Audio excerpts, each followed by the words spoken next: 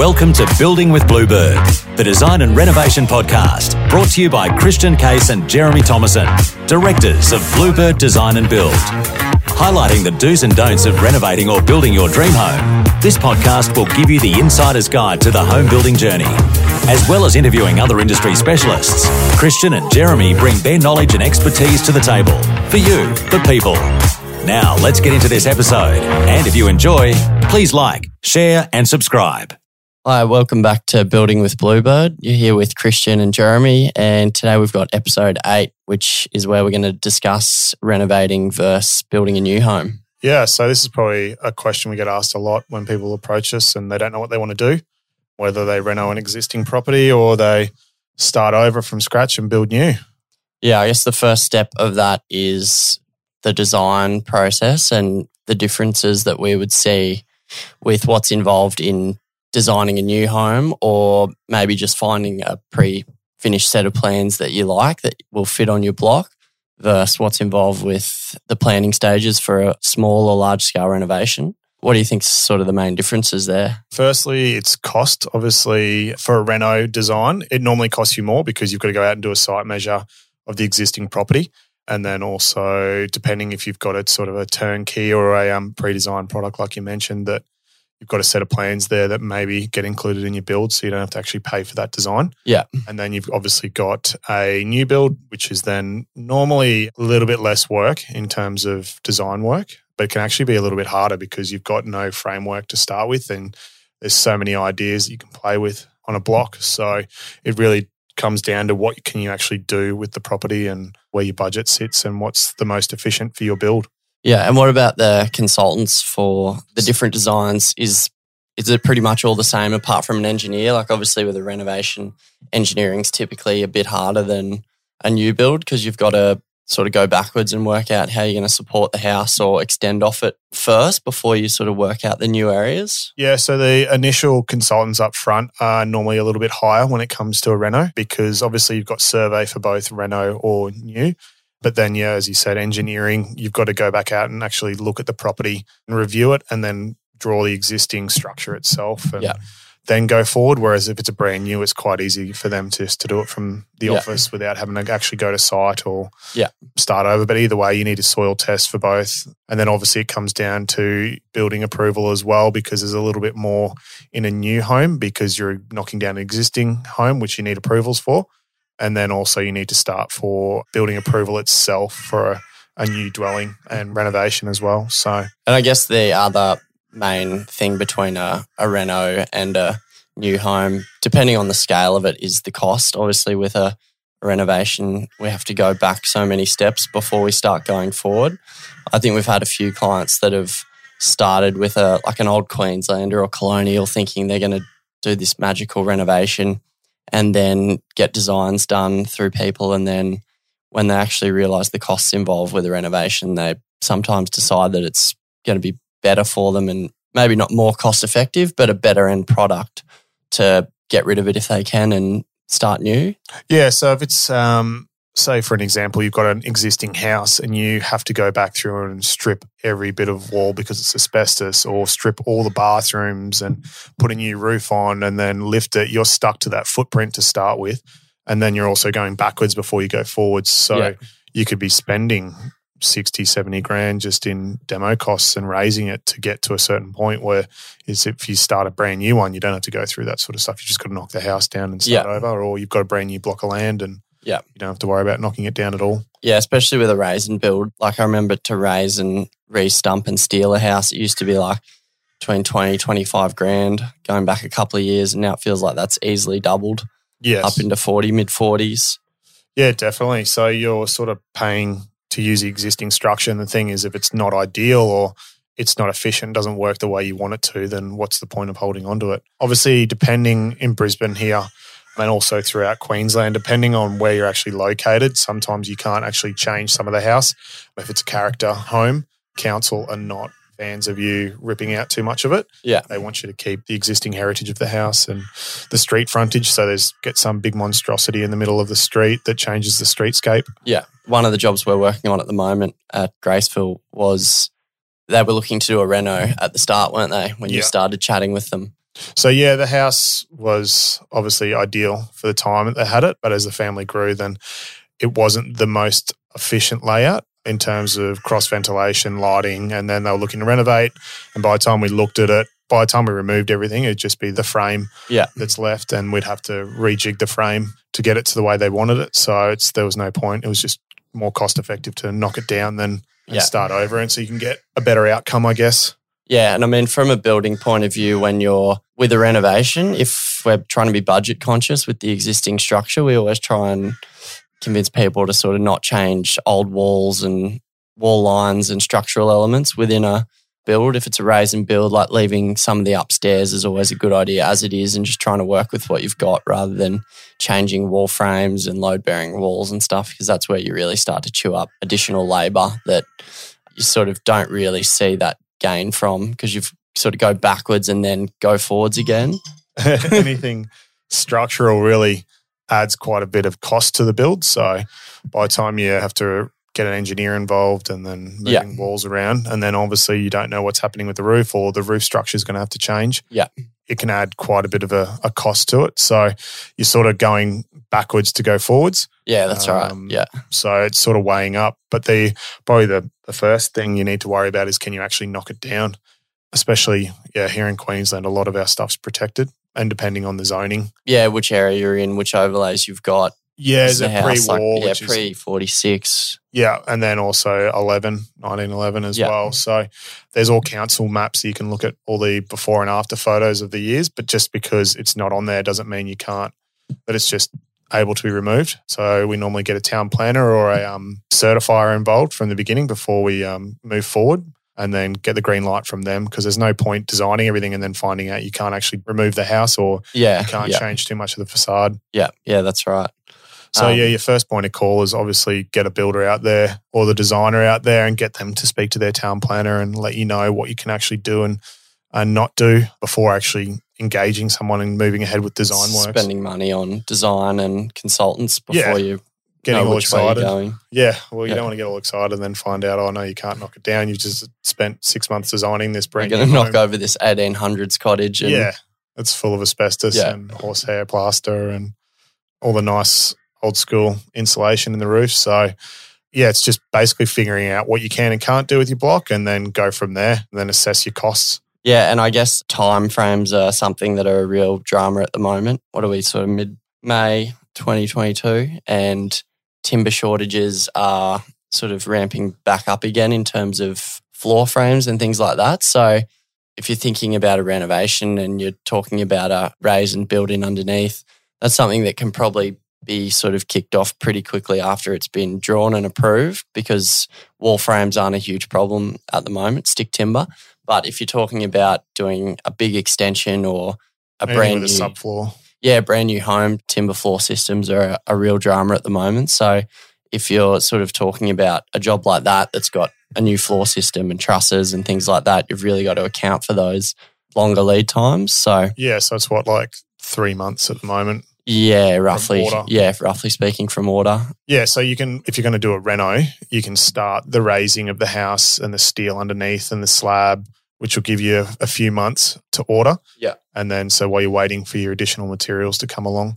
Yeah, so at the moment, I guess renos as well, depending on the size of the existing house, normally the upper floors you reused anyway, so it's just got steel in there to support it now, which saves a lot of money, I guess, in terms of pushing out the back a little bit more, or waiting on that structure, which is a big delay at the moment. So but in saying that, if you're looking to do a new build, I guess it can actually speed up on the back end. So you can order all your materials, but you're just waiting for them. You don't start construction in. So you actually start construction a little later than normal, and then just get a good run on it.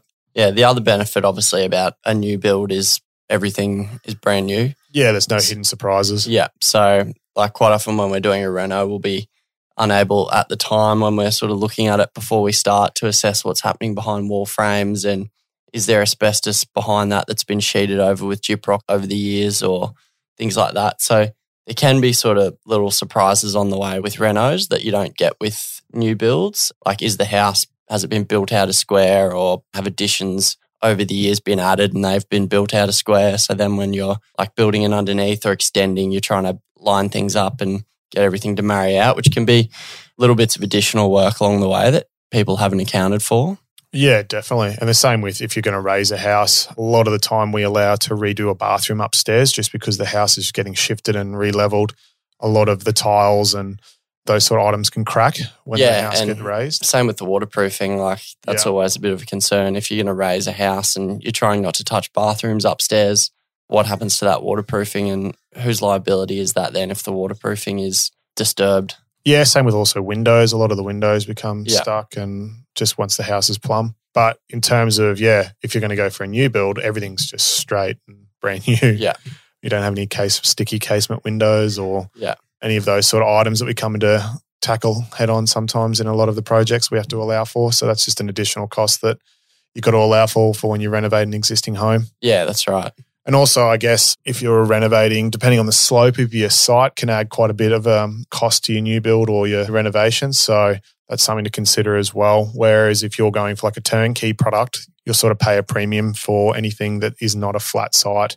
So that's something definitely to take into account if you're looking to renovate or build a new home. Yeah, that can add a lot of cost to a job as well if you're renovating and you've got the existing house still on site and you're trying to get machine access to the rear or around the side or put pools in out the back. That's all things that can take extra time because you don't have direct access in straight from the street to get materials in and machinery in and out. Yeah, I guess that's probably a good one as well. I guess if you're going to do a new home on a 400 block, they're normally 10 metres wide. To put a pool out the back and you've got the existing home on it is extremely hard, I guess, in terms of the house will have to get raised up no matter what. So you wouldn't be able to just put a renovation on the back. Crane in a plungy. That's the other option, as long as there's no power lines out the front. Shout out to the boys at Plungy. That's it. And then so basically in terms of the approvals process here in Brisbane at least, the approval process for a knockdown and rebuild is you need approval firstly to knock it down. And then once you've knocked it down, so you get all your approvals in place and then you knock it down and then the certifier's actually to come out to site to make sure that it's been knocked down. It's been demolished properly. Yeah, demolished properly and the site's clean. Sewer's capped off properly and you've got a form from your plumber saying it's all been done legitimately. Yeah, and so then you go back through the new process for the new build, which is then you've got to apply for a whole new building approval. You also need your plumbing certificates for new plumbing to the existing services.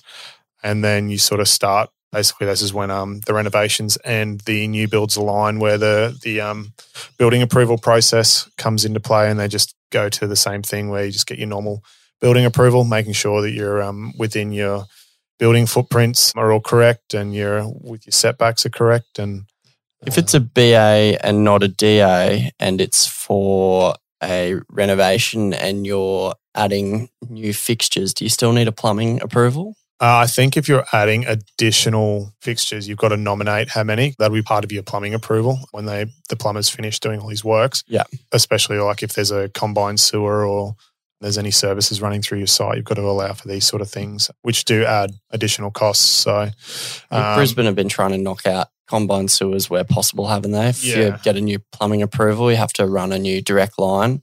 Yes, to the sewer and not go back into that combination drain. Yeah, there's quite a bit to it. Like I'm not an expert on that, but yeah, it can add substantial additional costs to the project for services, especially if the last thing they want to do is if there's one blockage in someone's house that it affects somebody else in the same street, or especially if they need to get access through to their backyards, which can be a nightmare as well, especially in the older suburbs where the sewer or the stormwater is actually down the rear of the boundaries and it runs so that the houses meet each other in the middle. I guess that can be sort of a nightmare in terms of getting access to it, especially service access or manholes or anything like that. With the new way that houses are sort of built a bit closer to boundaries, do you know much about the difference between, I guess, a renovation and a new build? Obviously, if it's a new build and it's all going to be sort of fire rated to a 60-60-60 FRL or whatever that is like. But what if we're doing something to an existing house and it's not clear of that 900 from boundary? It's got to be fully fire rated. So even if it's an existing house, we'll have to strip those external walls. Yeah, depends. So you just wouldn't touch it. If you're built that close to the boundary, I'd steer clear of it. But if you're lifting and raising a house and you're moving it within that, they'll make you bring it up to code. Yeah.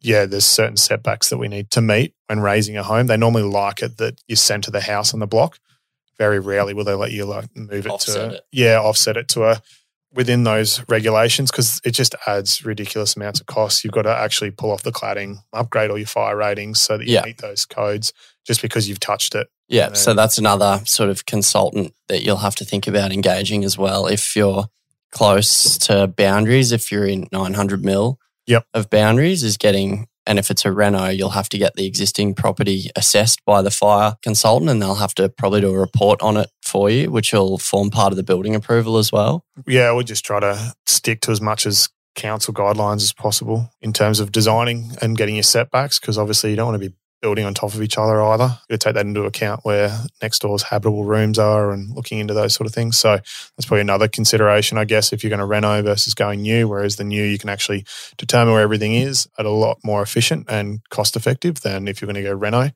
But if your home is in good condition and the front of the house is excellent and you just want to put a renovation off the back, then you can save a lot of money by doing that. Yeah, if you just wanted like a new master wing off the back or master with ensuite and things like that. See, the issue is trying to find a house that fits exactly what you want.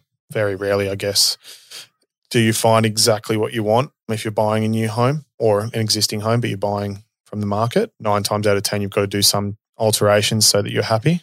It really just depends on what you want to achieve at the end of the day and what's the most efficient. So getting the builder and designer / architect involved from the get-go and getting that town planner to let you know if you can knock it down or what your options are, and then obviously cost implications on that. So yeah, you just need some early input when you're starting on that journey to work out which way you're going to go and which is going to be the best option for that particular property. That's it. So it's just about all the consultants working together from the get-go and getting your team in place. Sounds like a message we've said before. A few podcasts prior to that, it was just about the most efficient way to start your build and renovation, the 4 stages that we sort of apply to make sure that your project's a success. So basically for this, we've actually got a blog on our website if you want a little bit more information about knockdowns and rebuilds or just new builds in general, small sites, 400 sites and 400 plus sites and all these different things. So if you're after a bit of resources, we've got some stuff on our blog on our website if you're looking for more information. But apart from that, that's probably about it in terms of renos versus new homes. Have you got anything else you'd like to?